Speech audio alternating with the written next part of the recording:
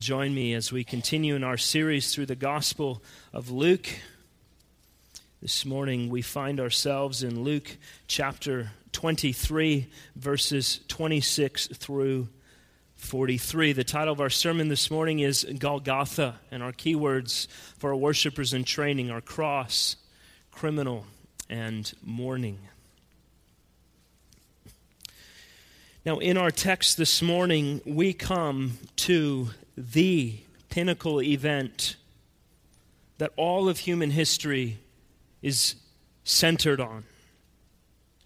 All of the history past led up to it, and all history since then has been defined by it, and we rest in the shadow of it. It's the most significant event. Millions of men and women have placed their hope in it. Hundreds of thousands have died for it. And to this very day, it's proclaimed far and wide. And it's the very reason why we gather each and every week together. Now, people have sought to understand this in ways other than what the Bible communicates. Some have sought to explain it away, but all of history, it cannot be denied, comes to rest on this as the central moment. And it's unlike any moment that has ever happened or ever will happen. If you recall, the verses preceding our text this morning have detailed for us how Jesus was cruelly mistreated. From the Sanhedrin to Golgatha with Pilate to Herod and back to Pilate. Soldiers placing a crown of thorns upon his head, pounding it into his skull with a reed, spitting upon him, mocking him, and pulling him around from place to place. Remember, they pulled his robe off of him, and they put upon him these kingly garments to mock him. And now we see this morning that he'll be placed back into his bloody clothing as Jesus makes his final steps of his journey to the cross, on the journey that's been called the Via Dolorosa. It's Latin for the way of grief or the way of sorrow or suffering. It's a street in Jerusalem that's been named. It's the street that they've assumed Jesus walked upon as he made his way to the cross. So we see Jesus being led out of Jerusalem. This is the city in which God dwells in the midst of his people. He's led out of that city. The everlasting Son of God, the only one worthy of the temple, is led out as an outcast. But before we get to the text, we need to be clear that none of this is any kind of surprise. It was no surprise to Jesus. It certainly shouldn't have been a surprise to those who followed and listened to him closely. And we read in the Bible all the way from Genesis throughout. It's the most significant event in history that has been told about. It has been waited for. You recall all the way back in Genesis 3:15, it was promised when God, in cursing the serpent, said, "I will put enmity between you and the woman, and between your offspring and her offspring. He shall bruise your head, and you shall bruise his heel." And this right here, this morning, is the bruising of the heel of the seed of woman. And we see it in all of the blood of the Old Testament, the bulls and the goats and the rams and the sacrifices that are made day by day and year by year are all pointing forward to the blood of the one true Lamb who is Christ. We have wonderful prophetic words like those of Isaiah 53. He was despised and rejected by men, a man of sorrows and acquainted with grief. As one from whom men hide their faces, he was despised, and we esteemed him not. Surely he has bore our griefs and carried our sorrows, yet we esteemed him stricken, smitten by God, and afflicted. But he was pierced for our transgressions. He was crushed for our iniquities, and upon him was the chastisement that brought us peace. And with his wounds we are healed. And then as we've looked through the Gospel of Luke, we've seen many times that this moment was spoken of. Remember when Jesus, as an infant, is presented in the temple Mary and Joseph encounter the righteous man named Simeon in chapter 2, and verses 34 and 35 said, "And Simeon blessed them and said to Mary his mother, Behold, this child is appointed for the fall and rising of many in Israel, and for a sign that is opposed. And a sword will pierce through your own soul also, so that thoughts from many hearts may be revealed."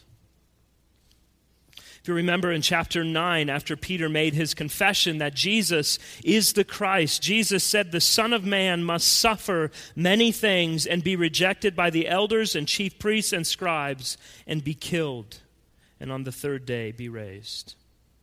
And then only a few verses later in chapter 9, after he ascends the Mount of Transfiguration, he comes back down to the people again. He casts out a demon and he tells his disciples, "Let these words sink into your ears. The Son of Man is about to be delivered into the hands of men." And then in verse 51 of chapter 9, it says, "When the days drew near for him to be taken up, he set his face to go to Jerusalem." And ever since then, we've seen Jesus moving to this moment. In chapter 13 and verse 33, remember, Jesus rebukes the Pharisees. He exposes them and their ancestors for killing the prophets. And he said, "I must go on my way today and tomorrow and the day following, for it cannot be that a prophet should perish away from Jerusalem." And then in chapter 18, Luke writes, "And taking the 12, he said to them, See, we are going up to Jerusalem, and everything that is written about the Son of Man by the prophets will be accomplished. For he will be delivered over to the Gentiles, he will be mocked and shamefully treated and spit upon, and after flogging him they will kill him, and on the third day he will rise." This is no surprise to Jesus. Remember, even the final Passover, only just hours prior to this moment, he sits with his disciples in their final supper together. And he breaks and passes bread and passes wine and says, "This is my body, which has been broken for you. This is my blood, which has been shed for you." That Jesus himself is the great sacrifice, the great Passover. So you see, this is only a very small sampling of all that the law and the prophets and Jesus have said about this very moment. It's the most spoken of event in all of the Bible, and dare we say all of human history. It was long awaited, even though it was highly misunderstood. And here it was, the grandest moment of time. And it came through much suffering. It had to come through much suffering. Jesus, the Son of God, falsely tried for blasphemy and insurrection, for calling himself what he was. And in so doing, he became an outcast so that we as sinners who have been justly cast out of the paradise of God might be brought back into his presence. Jesus was thrown out of Jerusalem so that outcasts like us could be made citizens of the New Jerusalem, the eternal land of glory. Jesus was made a curse to redeem sinners from the curse of the law. The living word of God was made the curse of God. From a human perspective, Jesus was unjustly condemned, but from God's perspective, he was justly condemned because he was paying the price for the sins of the guilty. The writer of Hebrews wrote, "Wherefore Jesus also, that he might sanctify the people in his own blood, suffered outside the gate." And so this morning we find Jesus outside the gate, the cursed outcast who went to Calvary, carrying on his shoulders the crossbeam that was intended for Barabbas. The only begotten Son of God took the place of Barabbas, whose very name means son of the Father, so that the children of Adam might become the adopted sons and daughters of God. So let's read beginning in verse 26. "And as they led him away, they seized one, Simon of Cyrene, who was coming in from the country, and laid on him the cross to carry it behind Jesus." Now, in Jesus' physical condition as he makes his way down the Via Dolorosa, there's no way he would be able to make it to Golgotha. So the soldiers grab a man out of the crowd to help him. It was Simon of Cyrene. Simon was an African from one of the most prominent port cities in the coast of North Africa. The Jewish faith had long been established in Cyrene, so no doubt Simon was in Jerusalem, having made a very long and very expensive journey to be with God's people in the temple during the Passover, when the Passover lamb would be slain. But God had other plans. God would lead Simon to a different sanctuary, to a different temple. God would lead Simon to Golgotha, where the true Passover lamb was to be slain. God himself would bring this Cyrenian Jew to encounter his only begotten Son, the Lord Jesus Christ, an encounter that would change Simon's life forever. His identity from that day forward was linked with Jesus Christ. He would be known as this coerced cross-bearer who was conquered by God's grace, who eventually would be made a willing cross-bearer for Jesus. But certainly at first, Simon was a Jew. He knew what the cross was. He knew it was a shameful curse. Cursed is the man who hangs upon a tree. And those who saw Simon would never forget that he had taken up the cross of this condemned Nazarene. To have come all of this way from Cyrene to worship in the temple of the fathers, to participate in the great feast, to walk in the streets of Jerusalem, to meet with other Jews on the highest day of the year, and then to have his plans interrupted suddenly for such a bitter, degrading experience to carry the beam of the cross. And what a contrast we have here. Luke says that Simon was seized to carry the crossbeam of Jesus. He was coerced. He was made to do it by those in authority. But he's carrying the cross of Jesus, who was willing to bear the accursed cross for Simon. Jesus willingly bore the wretched cross, even though his body had nearly given way under it. Jesus had endured the betrayal of Judas, the dark hours of doubt at Gethsemane, the desertion of his disciples, the mock trial before the Sanhedrin, the abuse in the palace of Caiaphas, Peter's denial, and scourging, and a sentence of death. He endures all of it. He's lost massive amounts of blood at this point. He had nothing to eat and nothing to drink since the previous evening, and now this heavy weight of this cross is laid upon his shoulders. Physically speaking, it's a wonder that he could even walk. And the soldiers recognize it's too heavy. And yet, where were his friends now? Which of them would step forward to carry the cross with Jesus? They're nowhere to be found. Not even Simon Peter, who said he would go to jail and he would die before he forsake Jesus. He was missing too. All had forsaken him. None could handle the cross but Jesus. And so Simon of Cyrene was coerced into doing it. No man would willingly do this. And yet in doing so, notice where Simon is. He's walking in the footsteps of Jesus, one by one behind him. Look at verse 27. And there followed him a great multitude of the people and of women who were mourning and lamenting for him. But turning to them, Jesus said, "Daughters of Jerusalem, do not weep for me, but weep for yourselves and for your children. For behold, the days are coming when they will say, 'Blessed are the barren and the wombs that never bore and the breasts that never nursed.' Then they will begin to say to the mountains, 'Fall on us,' and to the hills, 'Cover us.' For if they do these things when the wood is green, what will happen when it's dry?" Now, Luke tends to place a very heavy emphasis throughout his gospel on faithful women who have surrounded Jesus throughout his ministry. Even on this dark day, it is no exception. Along the Via Dolorosa, Jesus is accompanied by a group of women who will not leave him, even in his hour of greatest humiliation. This great crowd is following him. No doubt some of them were the very people who were crying, "Hosanna!" and a week later saying, "Crucify him!" And now they follow along to see what will happen next. But Luke highlights that among them were faithful women who were following and mourning and lamenting all that has taken place. But Jesus tells them not to weep for him, but to weep for themselves. It seems odd, doesn't it? It seems perfectly reasonable that they'd be weeping.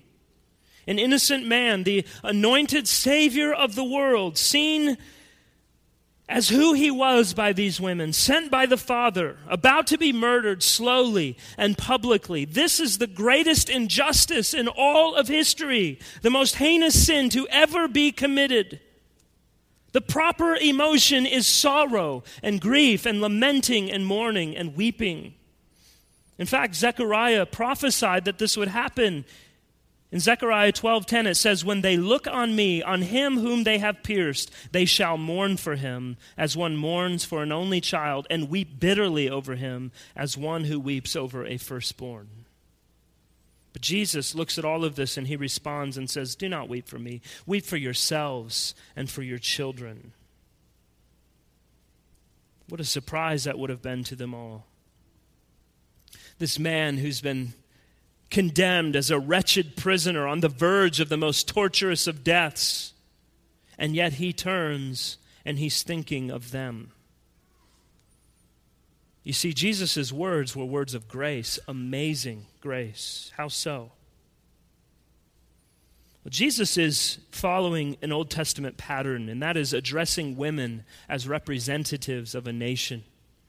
So his surprising message was to the devout in Israel as a whole. He says, "Don't weep for me. Weep for yourselves." And Jesus is driving home this gracious warning with a terrifying prophecy and a terrifying proverb. In the days ahead, women would call those who had barren wombs blessed. Now, in that culture, that was not a blessing. That was, to them, a curse. But in the coming days, things would be so awful in Jerusalem that it would be preferable. It's better to endure all that will come without children. In verse 30, Jesus is quoting from the prophet Hosea, Hosea chapter 10 and verse 8. It's very important to understand that so we can understand why he's saying what he does. You see, the prophet was proclaiming a word from the Lord in which he's speaking to the people of Israel about a coming day when they will be destroyed. The coming judgment would be so unbearable that Israel would cry out with this language used by the ancient, unfaithful Israel, pleading for an earthquake to cause the mountains to fall on them and put them out of their misery. And then in verse 31, Jesus gives a short proverb. He says, "For if they do these things when the wood is green, what will happen when it is dry?"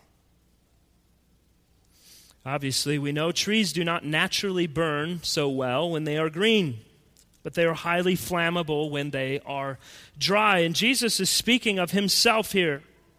Jesus, the righteous one, the green tree, was not a natural object of disaster, but the sinful, dry nation was. And he's saying, if all of this is coming now, imagine what is yet to come in judgment. There's so much more aspect to this proverb, and it is horrific. So what's the underlying message of this prophecy in this proverb? The very fact that Jesus warns these devout women, and thus devout Israel, indicates that not all who would experience the coming devastation, in a sense, deserved it. In other words, not all of Israel was hostile to Jesus. And so he leaves open the possibility that God, who is in the process of redeeming Simon's heart, could also redeem the hearts of those who were lamenting all that was going on in Jesus. And this occurred throughout the New Testament church. It's wonderfully true that many Christians were spared the Holocaust of AD 70 and the destruction of Jerusalem. But it wasn't so for all. There were many tragic deaths in Jerusalem when it was destroyed. Many of God's people were destroyed and persecuted. But Jesus' surprise prophecy to the daughters of Israel was an act of grace. It should encourage every hearer down through the centuries to this very day, this side of the final judgment, to turn to Jesus for grace and for mercy. Edwin Cox wrote a short poem about this. It says, "Weep, O my daughters, but grieve not for me. Weep for yourselves and your children.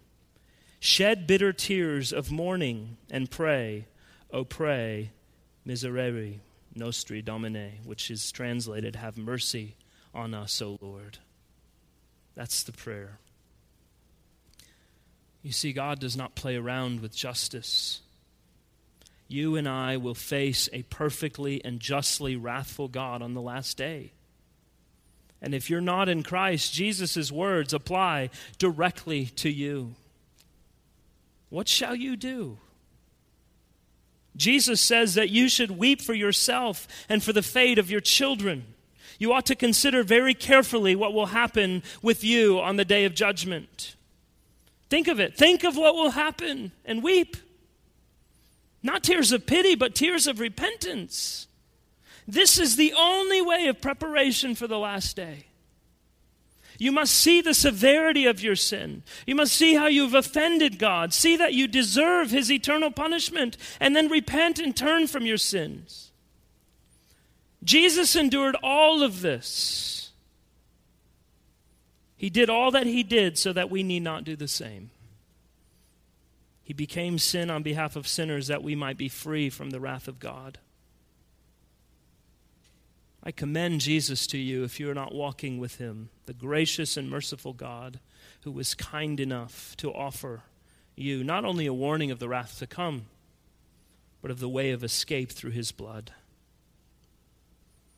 Brothers and sisters, do we take sin seriously? Do we think that it is a small thing when we rebel against our Creator, the very God who has made us and whom we have righteousness found in His perfect obedience? We excuse our faults and failures so often, our tempers, our bad habits, our disrespect, our pride, our immorality, but God does not. And if we don't care about our sin, it just goes to show how deeply ingrained our rebellion is, how deserved the judgment is.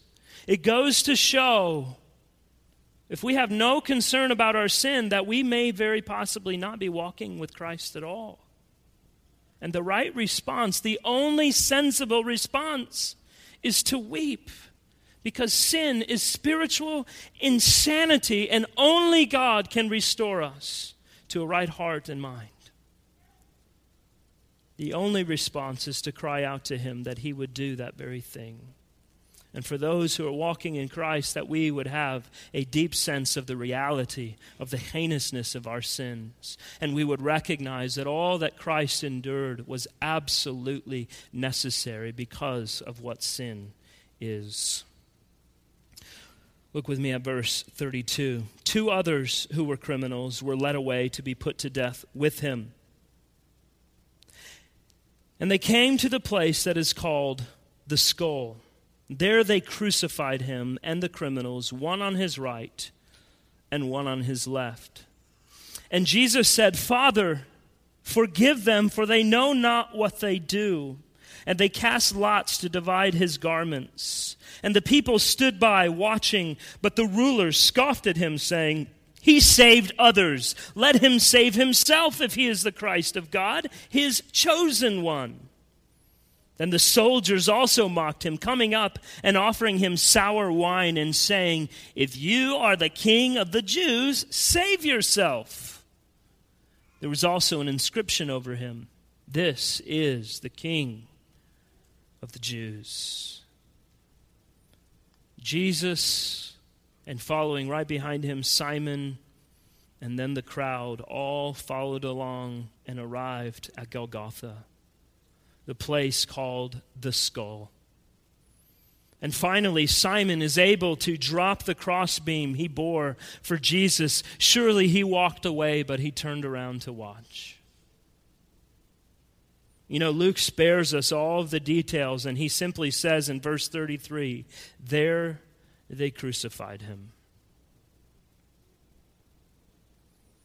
But if you quiet your mind and simply think of this very moment, you can hear the metal hammer clanging against the spikes and the sound of them being driven through each hand and one through his feet. Imagine the torment and the pain and the agony. I imagine the other two criminals being crucified with Jesus, letting out horrific, blood-curdling screams as they're pierced and hung on the cross. And then they're risen upright, all of their weight hanging for all to see, to be communicated to all who would see that these are enemies of ours. These are the criminals in our midst. This is what crime in our city will buy you. And all their shame, and for two of the three, in all of their guilt, they hang there as a spectacle, as the people anxiously await each of them to die. Now, most of the time, a person who's crucified dies from asphyxiation because they're hanging on the cross. They're unable to support their weight enough to draw a breath of air, and they eventually die from the inability to breathe in the midst of all of the trauma and blood loss in their body. But it's here in Luke that we see three of Jesus' words from the cross. In all, the Gospels record 7 words from the cross. There are 3 in Luke, 3 in John, and 1 in Matthew and Mark. Now, Luke records all of the words from the cross that are directed heavenward. They point to heaven, while John's are all dealing with the people surrounding Jesus. And Matthew and Mark record those famous words, Eloi, Eloi, lama sabachthani. My God, why have you forsaken me? So in Luke, here's the first of these words. Jesus prays, Father, forgive them, for they know not what they do. Now notice here that they continue. Even in this most horrific hour, they continue to mock him. They cast lots and take his clothing. They scoff at him. The Jewish rulers are making fun of him and all of his great works, calling on him to save himself, to take himself off the cross. If you're the chosen one, if you're the Son of God, if you're the Christ, save yourself. And then the Roman soldiers, it was too much for them. They couldn't help but joining in. They offer him sour wine. If you're the King of the Jews, then save yourself. You can just imagine them standing around the cross, looking at him and laughing and egging one another on and trying to outdo each other with insults, nudging the other. It's your turn. See if you can outdo that one. Bending over with laughter as Jesus suffers. And yet he looks upon them in the midst of it all and he prays, Father, forgive them, for they know not what they do. And these words almost defy further comment, don't they? As Jesus is hanging on a cross in deep agony, his life is drifting away in torment, and his concern is for his tormentors. He cares about the fact that they are heaping condemnation and damnation upon themselves. And so he prays that God would forgive them, adding that they are a clueless people. Now, there's always some discussion about who Jesus is praying for here, but I see no reason not to understand that it is all the people who are present. Even those Jewish leaders who have deliberately brought him to this place. And most astonishingly, in a sense, they know exactly what they're doing. And yet, in a very real way, they have no idea what kind of terrible crime they're committing. They think they're doing God a favor by killing Jesus. And yet they're heaping condemnation upon themselves. But do you see the mercy and compassion of our Savior? Even as he hangs upon the cross, he's concerned about the souls around him. I don't know about you, but that's problematic for me. I just feel myself every time I think about this. Surely, of all of the people of the world, these are the ones that cannot be forgiven by God. Then I remember, they are me. I am them. Killing our innocent Savior, adding to his suffering by taunts and abuse. It makes no sense that God would wipe the slate clean, and justice demands that he doesn't. But that is the wonder of the cross. We sing, on that cross where Jesus died, the wrath of God was satisfied. Because you see, the physical agony of the cross, it was horrific. There is nothing that we can compare to what Jesus endured physically, but it was nothing compared to the cup of God's wrath that Jesus endured spiritually. He took the justice for our sins, the wrath that we deserved. Jesus paid the price for all of those selfish, greedy, envious, angry, cowardly, lazy, foolish people that stood around. All who put their trust in him eventually. And he did it not just for them, but for you and I. For selfish, greedy, envious, angry, cowardly, lazy, foolish people. It's just almost a truth too significant to fathom. While we were yet enemies, you and I hated God, and yet in our place, condemned, he stood. He made him to be sin who knew no sin, that in him we might become the righteousness of God. We have no righteousness of our own, and yet God has destroyed his Son that we might receive the forgiveness of sin, that we might receive the righteousness of Christ given on our behalf. That's the power of the cross. There's a wonderful 19th century hymn. I want us to learn it. It's called Alleluia, What a Savior. Here's some of the words. It's the first thing I thought of when I considered this passage. It says, Man of sorrows, what a name for the Son of God who came, ruined sinners to reclaim. Hallelujah, what a Savior. Bearing shame and scoffing rude, in my place condemned he stood, sealed my pardon with his blood. Hallelujah, what a Savior. Guilty, vile, and helpless we, spotless Lamb of God was he. Full atonement, can it be? Hallelujah, what a Savior. And you know, I'd be remiss not to mention the irony of this sign above Jesus' head on the cross. This is the King of the Jews, it said. John tells us the sign was Pilate's idea. Usually the sign above their heads was to tell of the crimes that the people had committed. And so as people came and observed, they could see why they were hanging on a cross. But Pilate, remember, found Jesus innocent, so there was nothing to put on the sign. So Pilate decided to take a little shot at the Jewish leaders. He knew it would drive them crazy, even in the hour of his death, to call Jesus the King of the Jews.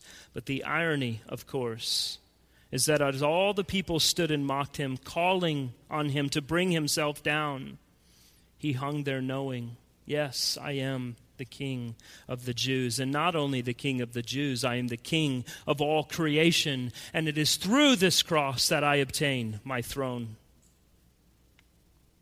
The Dutch theologian Abraham Kuyper said of Jesus, there is not a square inch in the whole domain of human existence over which Christ, who is sovereign over all, does not cry, mine. And so it's not through saving himself that Jesus shows he is king. He's not simply being murdered. Rather, he's choosing to lay down his life and to drink the cup because of the kind of king he is. A servant king who takes on the punishment that is due to his people. He's dying that we might live. And so we must say again, hallelujah, what a Savior. Look at verse 39. One of the criminals who were hanged railed at him, saying, "Are you not the Christ? Save yourself and us." But the other rebuked him, saying, "Do you not fear God, since you are under the same sentence of condemnation? And we indeed justly, for we are receiving the due reward of our deeds. But this man has done nothing wrong." And he said, "Jesus, remember me when you come into your kingdom." And he said to him, "Truly I say to you, today you will be with me in paradise."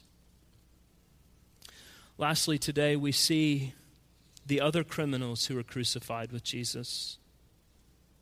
There are three men, Jesus in the middle, and a man on his left and a man on his right. The first criminal we hear about is a blasphemer, even unto his very last breath. He's a condemned criminal who, unlike Jesus, rightly deserved his punishment, and yet he is busy blaming others and blaspheming God. Have you ever known someone who blasphemes God up to their very last breath? It's heartbreaking. And while his words are vile, they are no more wretched than the sinner who day by day blasphemes God and says, "Jesus will forgive me because I'm a good person. I will do what I want, how I want, whenever I want, and he will deal with it." Yes, he will deal with it, but not in the way you desire. And those words are the very same kinds of words as this man who hangs with Jesus. Save yourself and us. Do something. He wants to blame Jesus. My friend, if you give no regard to Jesus' commandments, you do not love him. And while you may call on him, you will be condemned. The man hung there justly and rightly, and yet he blamed Jesus. How wretched and vile. But look at the second criminal. Very quickly, I don't have much comment about these, but I have 6 things I want to point out about this man. The first is this, that this man recognizes his sinfulness. He identifies that his sentence of condemnation is a just sentence, and he's receiving the due reward for his deeds. He knows that he is a sinner. Secondly, we see that this man feared God. It's clear in his response to the other criminal.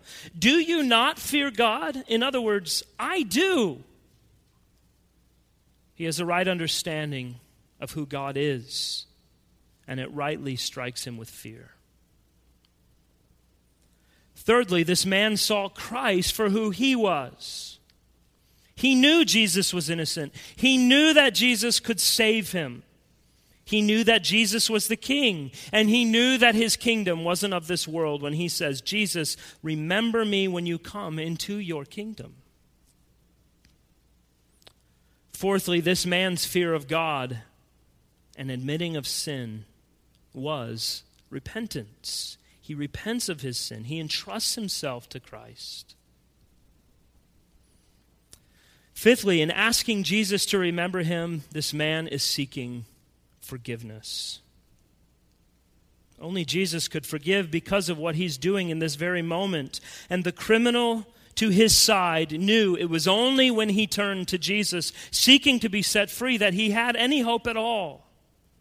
And the glorious news is that Jesus is quick to respond. He wasted no time to say, truly I say to you, you will be with me in paradise. You know, this puts to death that faulty idea, that foolish idea of something called purgatory. If ever there was a man who could say he should endure the flames of purgatory, it would have been this man. And yet Jesus tells him, today you will be with me in paradise. He has escaped the flames of hell to receive the glorious paradise of heaven. It's our great hope, brothers and sisters. that as soon as we die and we'll be with Jesus in paradise.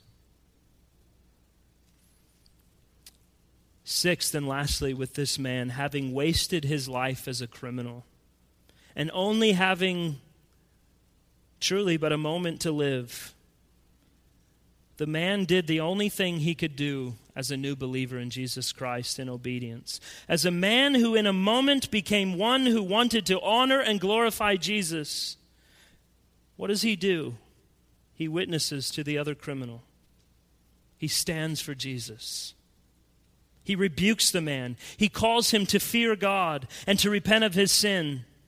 He may not have had much time, but you know the man on the day of his death did something that has been preserved in the Word of God forever. It's a small act of obedience, and yet it will forever impact the people of God. Have you no fear of God? All that comes to you, you deserve, but this man is innocent.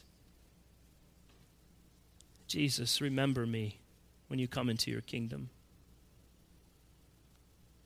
In an instant, this criminal was changed to a man who loved the Lord Jesus and was welcomed into eternal paradise. And so on this hill, we see three men. One man had sin in him and all of the guilt of his sin upon him. The second man had sin in him, but because of the righteousness of Christ, no guilt of sin upon him. And the third man had no sin in him whatsoever, and yet he had the sin of the world upon him. He bore the wrath reserved for us, for you, for me, and for all of his people. There may be sin in us. There is. But praise be to God that as his people, when we stand before him as judge and jury, there will be no sin upon us because Christ has bore our guilt. And so together we can all say, Hallelujah, what a Savior. Amen. Let's pray together.